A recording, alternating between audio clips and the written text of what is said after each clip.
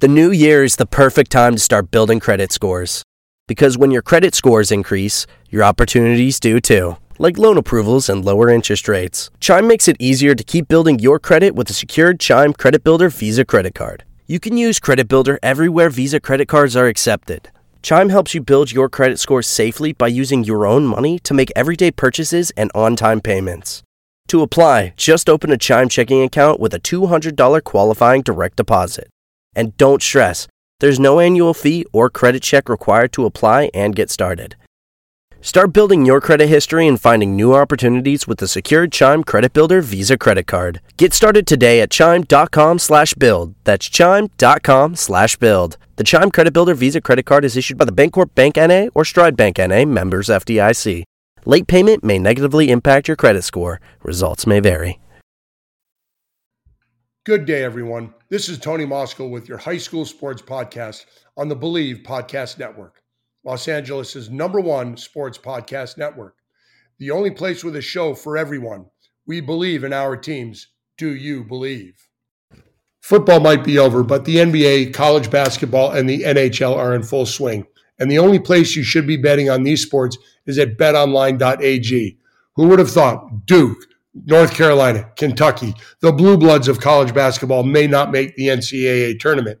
BetOnline covers even award shows, TV shows, reality TV. BetOnline has hundreds of props with real-time odds on almost anything you can imagine. And of course, the 24-hour online casino. So head to the website or use your mobile device to sign up today and receive your 50% welcome bonus on your first deposit. That's betonline.ag. BetOnline, your online sportsbook experts.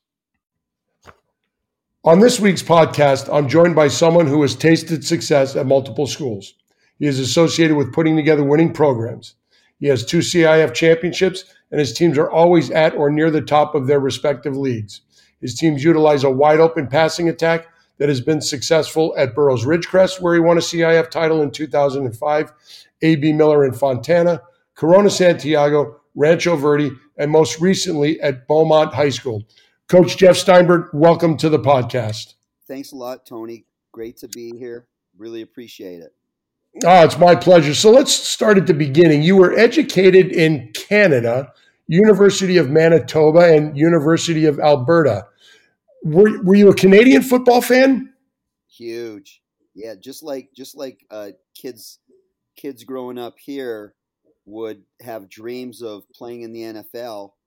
I wanted to play any kind of pro football, but yes, I was a huge fan of both the NFL and CFL. So big Warren Moon and a lot of the guys up there that just put up some huge numbers with, I believe, the Edmonton Eskimos. That's right. Yep. Warren Moon played for the Edmonton Eskimos before he came down south to play, and he was there at a very good time in his career, and had obviously an incredible transition into the NFL. Yeah, one of the best. Now, did the wide open CFL influence your coaching philosophy at all? It really did. Now, you have to understand that when you only get 3 downs at the youth and even the high school level, there's a little bit of a fear to throw the football because if you have an incompletion, that really gives you only one more down to be able to to get 10 yards and get your first down. However, I had some influences both while I played, some coaches while I played, and then guys that I coached both with and under that just heavily influenced me about getting the ball to playmakers in space and really utilizing every part of the field. And you've done that down here where a lot of people think that the field they use a lot of length, but a lot of people forget its width as well. That's right. And even though our field isn't as wide here, you can create with formations. So it's really all about, how are you going to use, both the width and the length of the field to your advantage? And part of it is plays, part of it is playmakers, and part of it is formations. And you've done a good job of that because everywhere you've been, you've had very successful offenses. So let's start back at the beginning. Burroughs Ridgecrest. How did you find your way all the way up to Ridgecrest, California? So this is a really cool story. I was an assistant football coach at the University of Manitoba in Winnipeg. I was teaching high school, and then at the end of the day, very similar to small colleges in the U.S. A lot of the guys are walk-ons, so teachers, police officers, and so at the end of the day, I would go to the university, coach football. My wife would pick me up, late, just part of the job, I guess. And at the same time, we would come visit my brother in California and come visit him in March and wear shorts. And I just kind of thought it was a really cool thing to be able to wear shorts in March. And so I wanted to become a head football coach, and I wanted to coach, I guess, on a big stage as I could, and in this kind of climate. So I put out a bunch of applications and resumes all over, and it was kind of when the internet was first taking off with being able to apply for jobs online. So I applied for a bunch, and then I got a call. I guess it was probably late April from Ernie Bell, the principal at Burroughs High School in Ridgecrest, and asked me if I wanted to come down for the interview, and I did, and got the job and moved there that summer. Ridgecrest, I've been out there, been by there a bunch of times, been out there once for a football game, and they certainly love their football. They love their Burrows out there. Was that a tough adjustment for you going to a smaller town with maybe fewer people, but where they just love the football there? Well, I was a city kid. My wife grew up a little more rural setting, and it took I probably the biggest adjustment, Tony, was just kind of being away from family. Like we'd spent the first 6 years of our marriage with family by our side. So whether it was my parents or going to see her family, and we had access to them all the time, and so I think that was the biggest adjustment. Um, we actually really loved living in Ridgecrest with just a smaller community where people really embraced not only football, but they really embraced like high school athletics and things that were all about the kids. And it was a really cool deal to just get the community involved in the football program, and be able to do some really awesome things with football, and just kind of see the program grow. Well, you were pretty successful there. You had a quarterback in David Lafamboise, if that is correct, 3,000 yards, 33 touchdowns. Did you change their style at all, or were they a predominantly throwing team? Oh, no. So we had a few different quarterbacks. David was very successful his senior year, taking us to a CIF championship. We also had Karsten Swain, who wound up playing at the University of Wyoming, and he came in. I want to say second in the state in passing his junior year, and then his senior year led the state in passing. But here's a really cool story. No, they were like most high schools at the time. Power, counter, ISO, little bit of play action, maybe some quick game. And our first game, we threw the ball 50. I believe it was either 52 or 54 times. Unfortunately, we lost, but the game ended much later than people were so I guess I can say that we gave them their money's worth early on that first season, even though we weren't able to win a bunch of games that first year. People are yelling down at you, hey, coach, I got to get my kids at home, get them to bed, man. You're taking me too long here. And we did have some people yelling, but they quickly embraced it, and we were probably one of the earlier teams running spread no huddle. What did you learn up there? I mean, we're talking several years later. What did you take away from there that you still use today? I'd say my philosophy on working with kids and relationships, and that's really the foundation of any solid football program.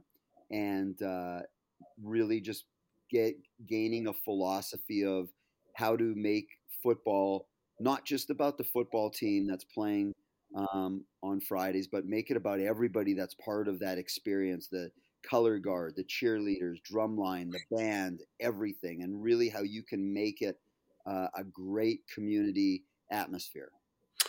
You head over to AB Miller, Citrus Belt League. And at that time, I know that when I was in high school, which is many years ago, there were only a couple of schools out there. It was Fontana, which was the biggie, Eisenhower, Colton. But that area has grown so much. How old was AB Miller when you took that job?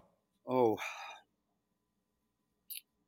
I'm trying to think, maybe 13, 14 years old. So they were an established program. Yeah, John Tyree had left Fontana High School. Dick Bruick was obviously the coach, and then I believe John Tyree, he was either the coach that opened the school or came after the coach that opened the school at AB Miller, and he kind of finished off his career in the CBL as the coach of AB Miller, and I came in after Coach Tyree. And you go 11-1 there. You've got a quarterback, AJ Springer, over 2,000 yards, 21 touchdowns. What did you take from Ridgecrest over to AB Miller that you put in place that really, really worked? Well, I think I got spoiled when I was in Ridgecrest with we started to have players understand, like kids were learning the system in junior All-American, and we had kids that were a lot of 4-year players in the program. So it was very easy when somebody came in as a freshman. If they weren't quite savvy as to what was going on, the players were teaching each other. And I probably could have made changes with like just the verbiage and things like that, and didn't because I got spoiled.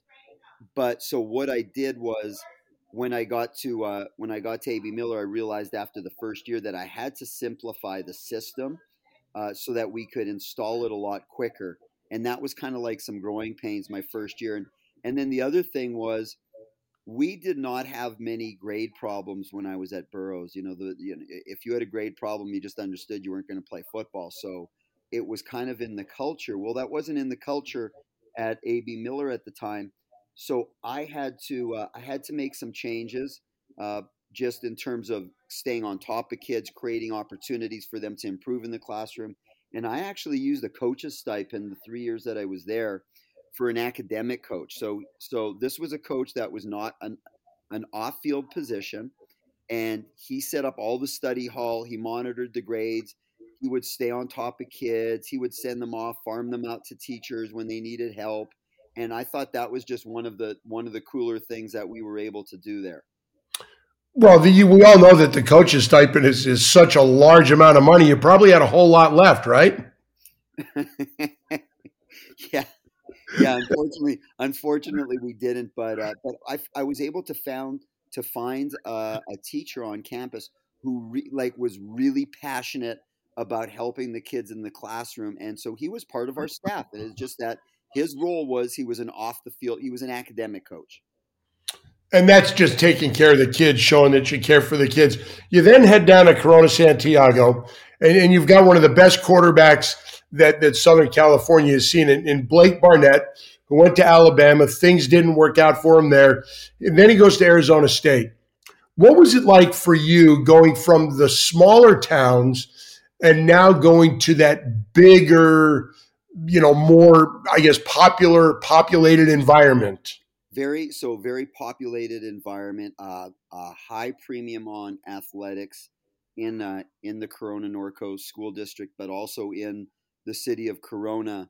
You've got a lot of great baseball players that have come out of there, girls club volleyball, swim, and obviously football. And my first year at the school, I want to say we signed, I believe, 3 Division I kids my first year, and then every year we'd have anywhere between 2 to 5 kids that were signing Division I.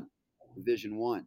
And as a matter of fact, my first year, we had Brandon Canet, who was the first student in the school district to graduate early. So at the time, they weren't letting kids graduate in December. Well, he was just so far ahead, and his parents met with the district that he was able to graduate in December and start at Duke early, while kids were, entering second semester. He was a freshman at Duke and wound up having a very good career there as a senior.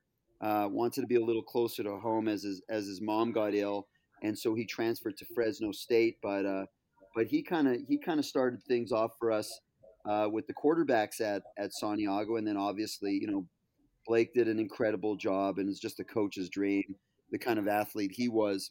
So it was really cool, and our plan was to eventually move to Corona. It just didn't work out. It was really cool just being able to coach some really good athletes and guys that were doing a great job in the classroom and were ready to go to college when they graduated. And then when you talk about the level of football, I mean, in your league now, you're dealing with Corona Centennial, you're dealing with Norco. How tough was the adjustment to step up? I mean, the level of play just probably got a lot better. No disrespect to the other places you were, but Centennial and Norco, those are Southern California's couple of the top programs out here. Yeah, so it's all relative. The guys that were coaching in our program understood the things that we needed to do. The players did as well. We had great administration support.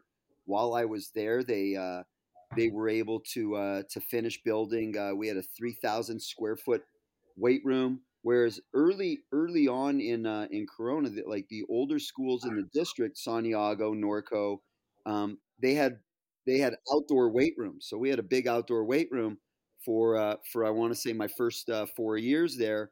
And then the last two, they got this building done, and we had a beautiful 3,000 square foot weight room with all the bells and whistles and all that. So it was nice to be able to not have to train in the heat every day.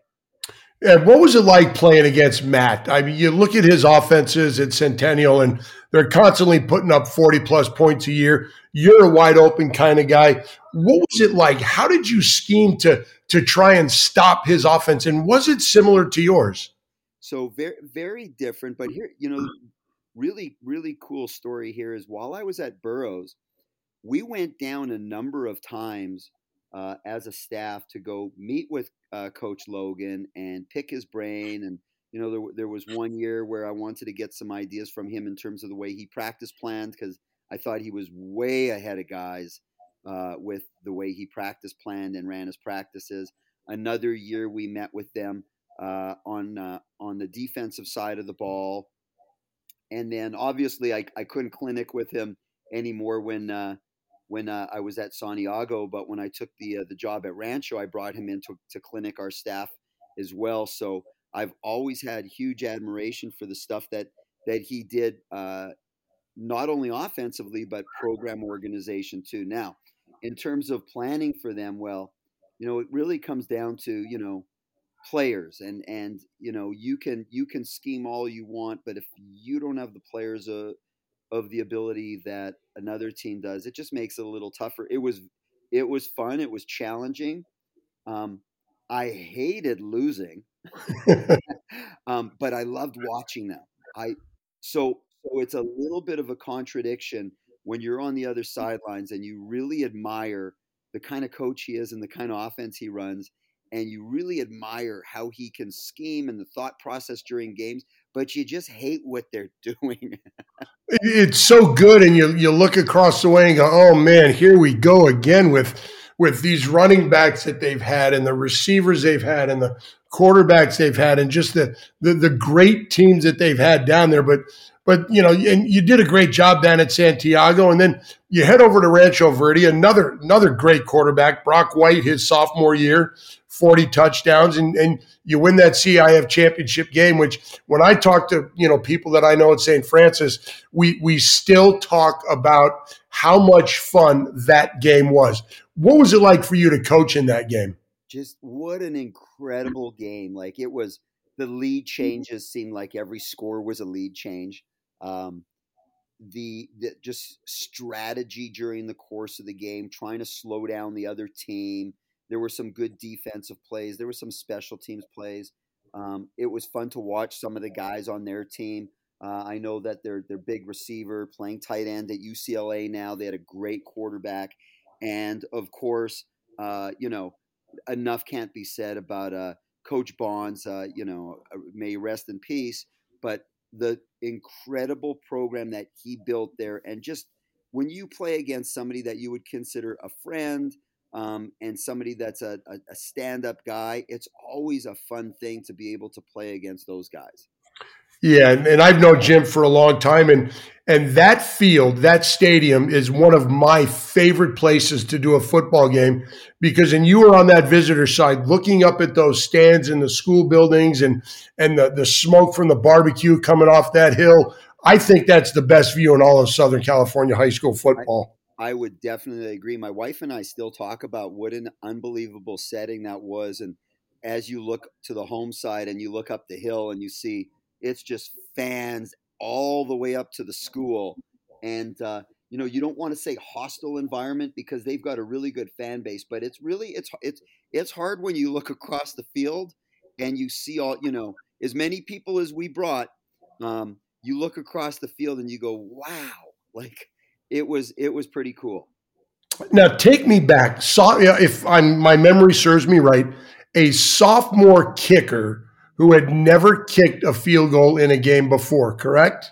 No. So he was a junior that year. Okay. So he was a junior that year, and he had kicked some field goals in a game, but he had never had an opportunity to kick a game winner or anything that was going to be remotely close to that.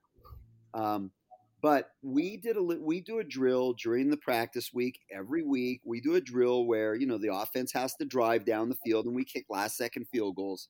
And now we didn't have to run them on the field with time running out. We were able to get a stop in the clock. We had I believe a timeout.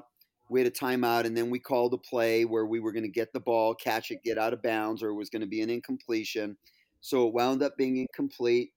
And we lined up in the exact spot. We would always go left hash because I kind of felt like that was like the challenge for him at practice. We would always go left hash somewhere between the 20 and 25 yard line. And I believe we kicked, it was a 32-yard field goal. So he kicked it from the 25, and that kid just nailed it right down the middle.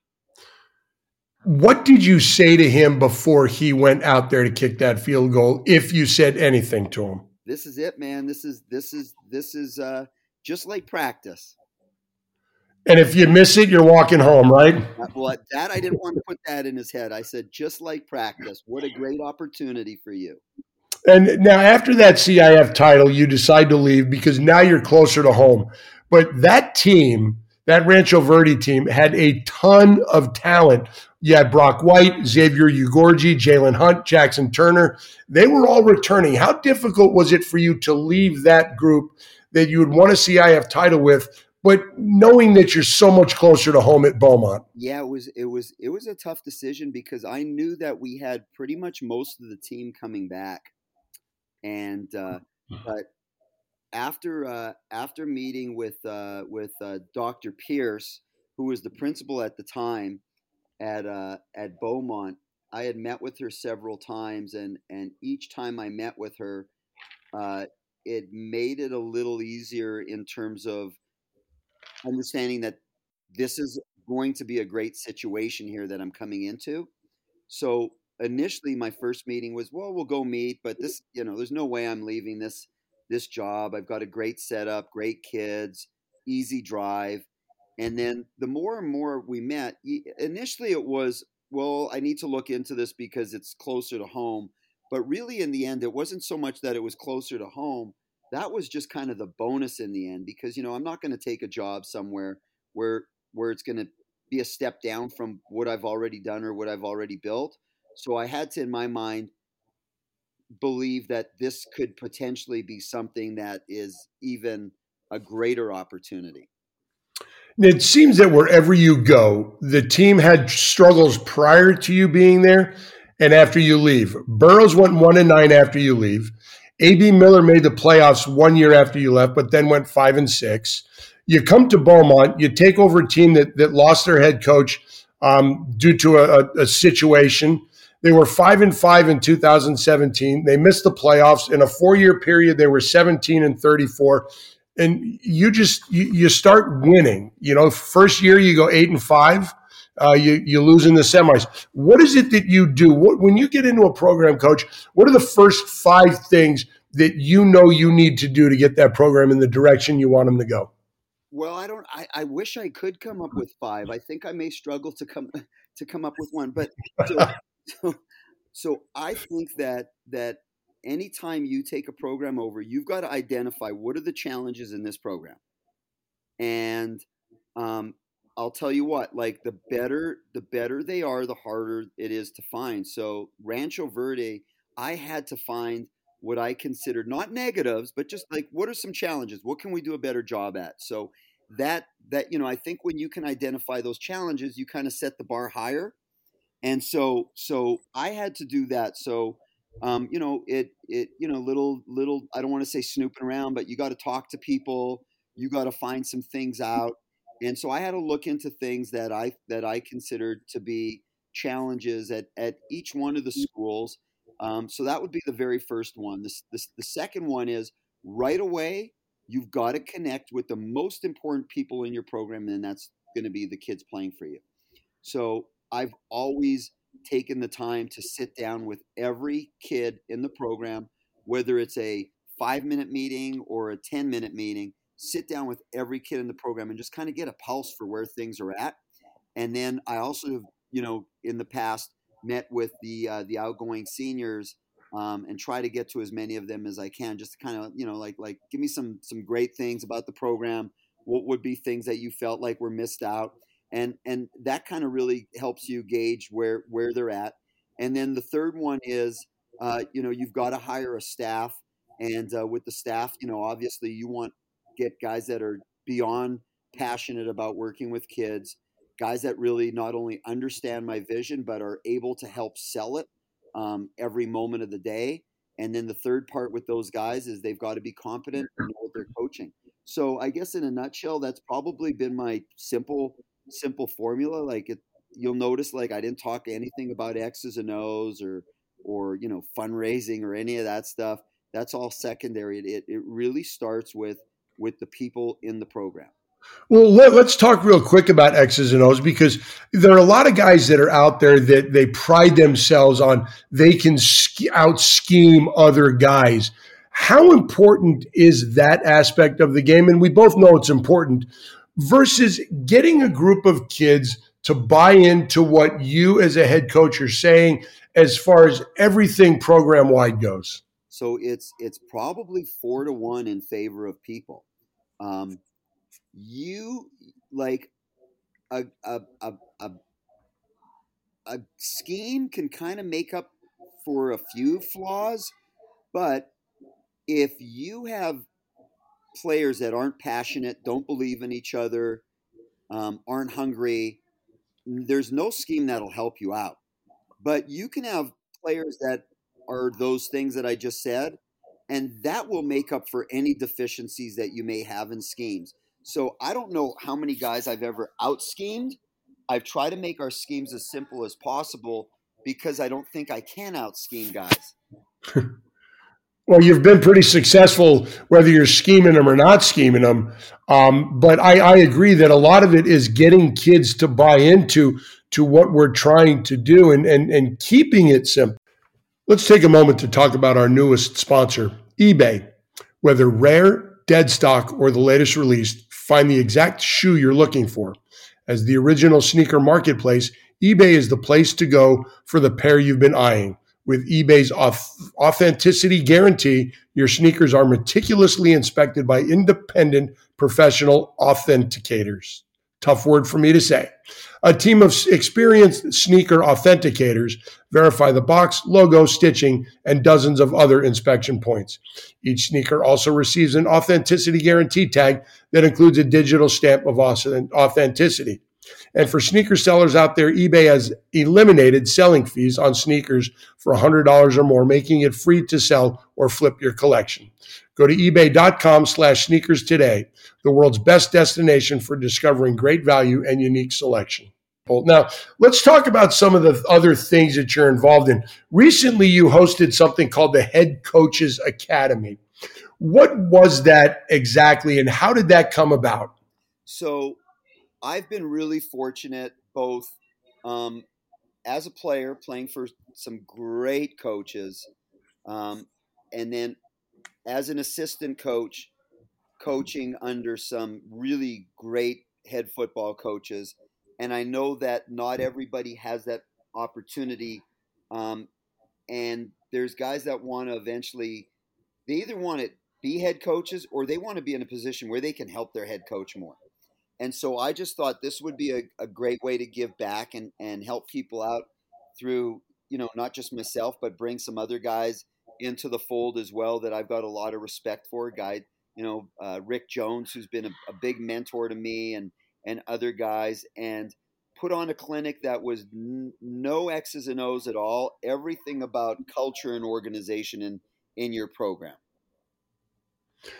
And I think that goes such a long way because coaches, I think coaches come in kind of two areas, those that like to share and those that want to keep everything close to the vest. You seem to be one of those guys that loves to share everything with people, which I believe helps younger coaches and those of us that are a little bit, older in this field, maybe we need to learn some new things from people. Has that been your philosophy the whole time? I've always been a student and just, been a very curious person as to, is there a better way to do things? I always believe there's so much that I don't know that I need to learn. And so every year I'm just trying to learn more, whether it's relationships, organizing your program. Is there a better way to run practices, weight room development? Is there a simpler way to run drills or schemes that you're running? And so I'm always looking to kind of, I guess, blow up my own gestalt. Yeah. And see if there's just a better way to do things. And I think you've got to humble yourself and accept the fact that there is always time and things that you can learn, and you can learn from anybody.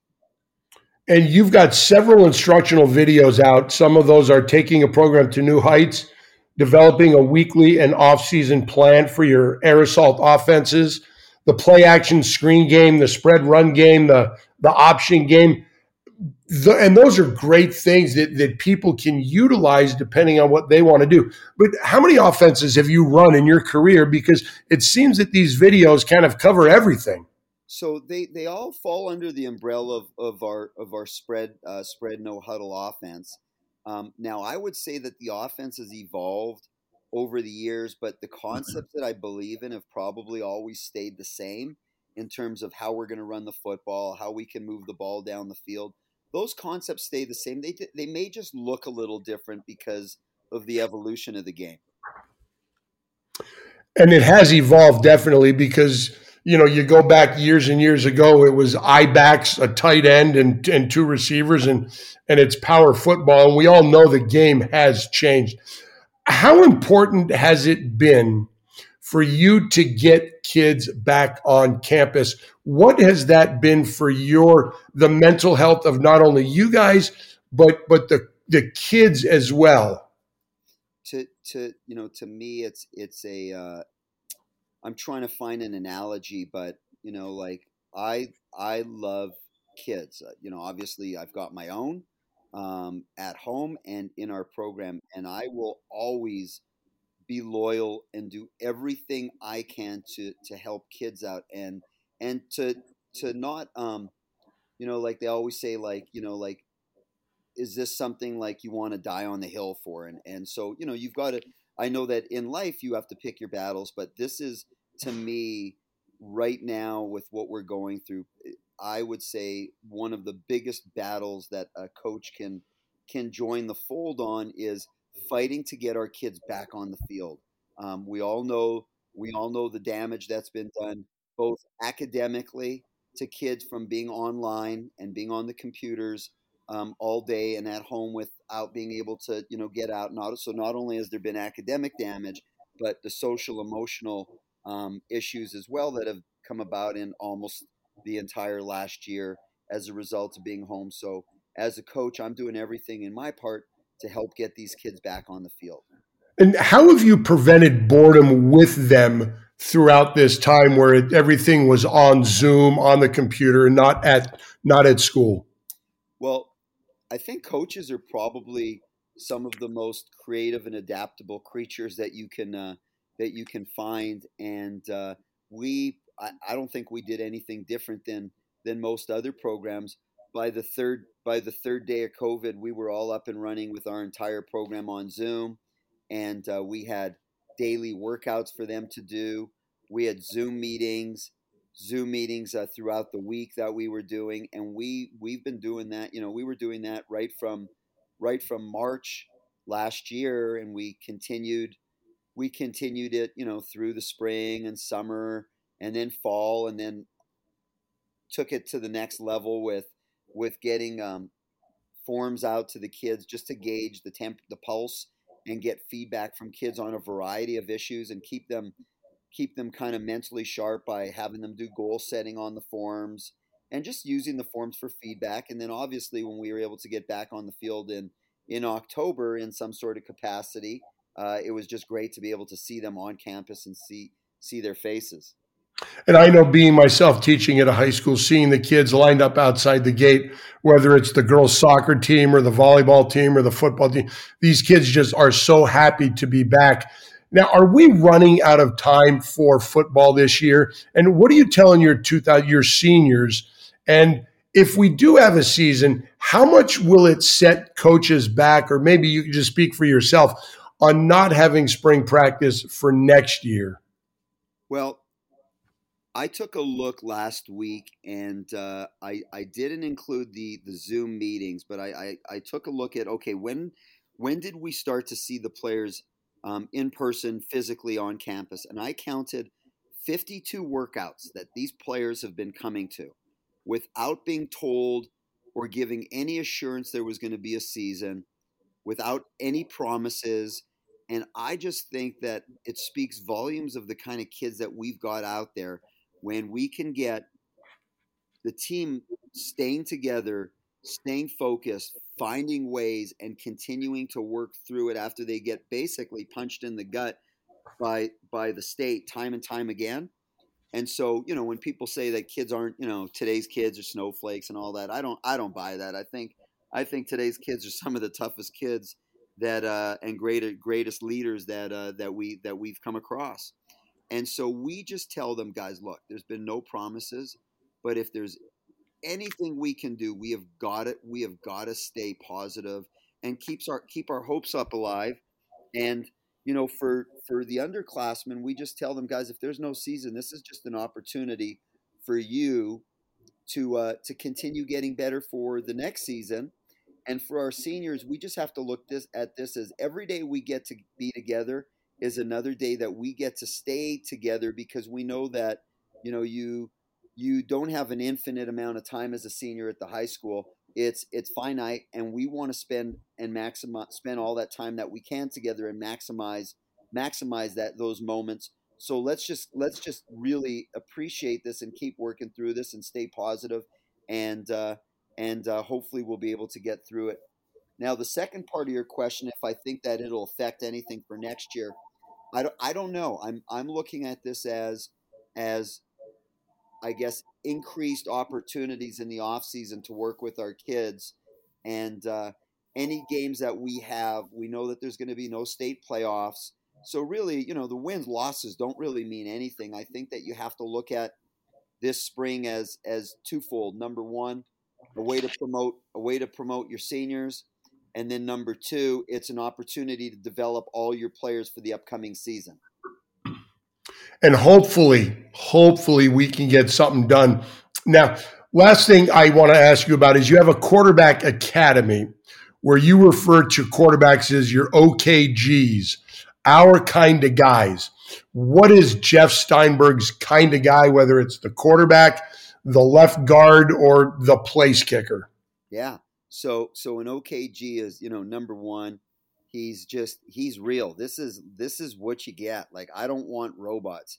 Like, if a kid's a humorous kid and he can keep things light at practice, I want him to be that. And if a kid's a little more serious and he kind of keeps things closer to the vest, I want him to be who he is and let his passion show every day.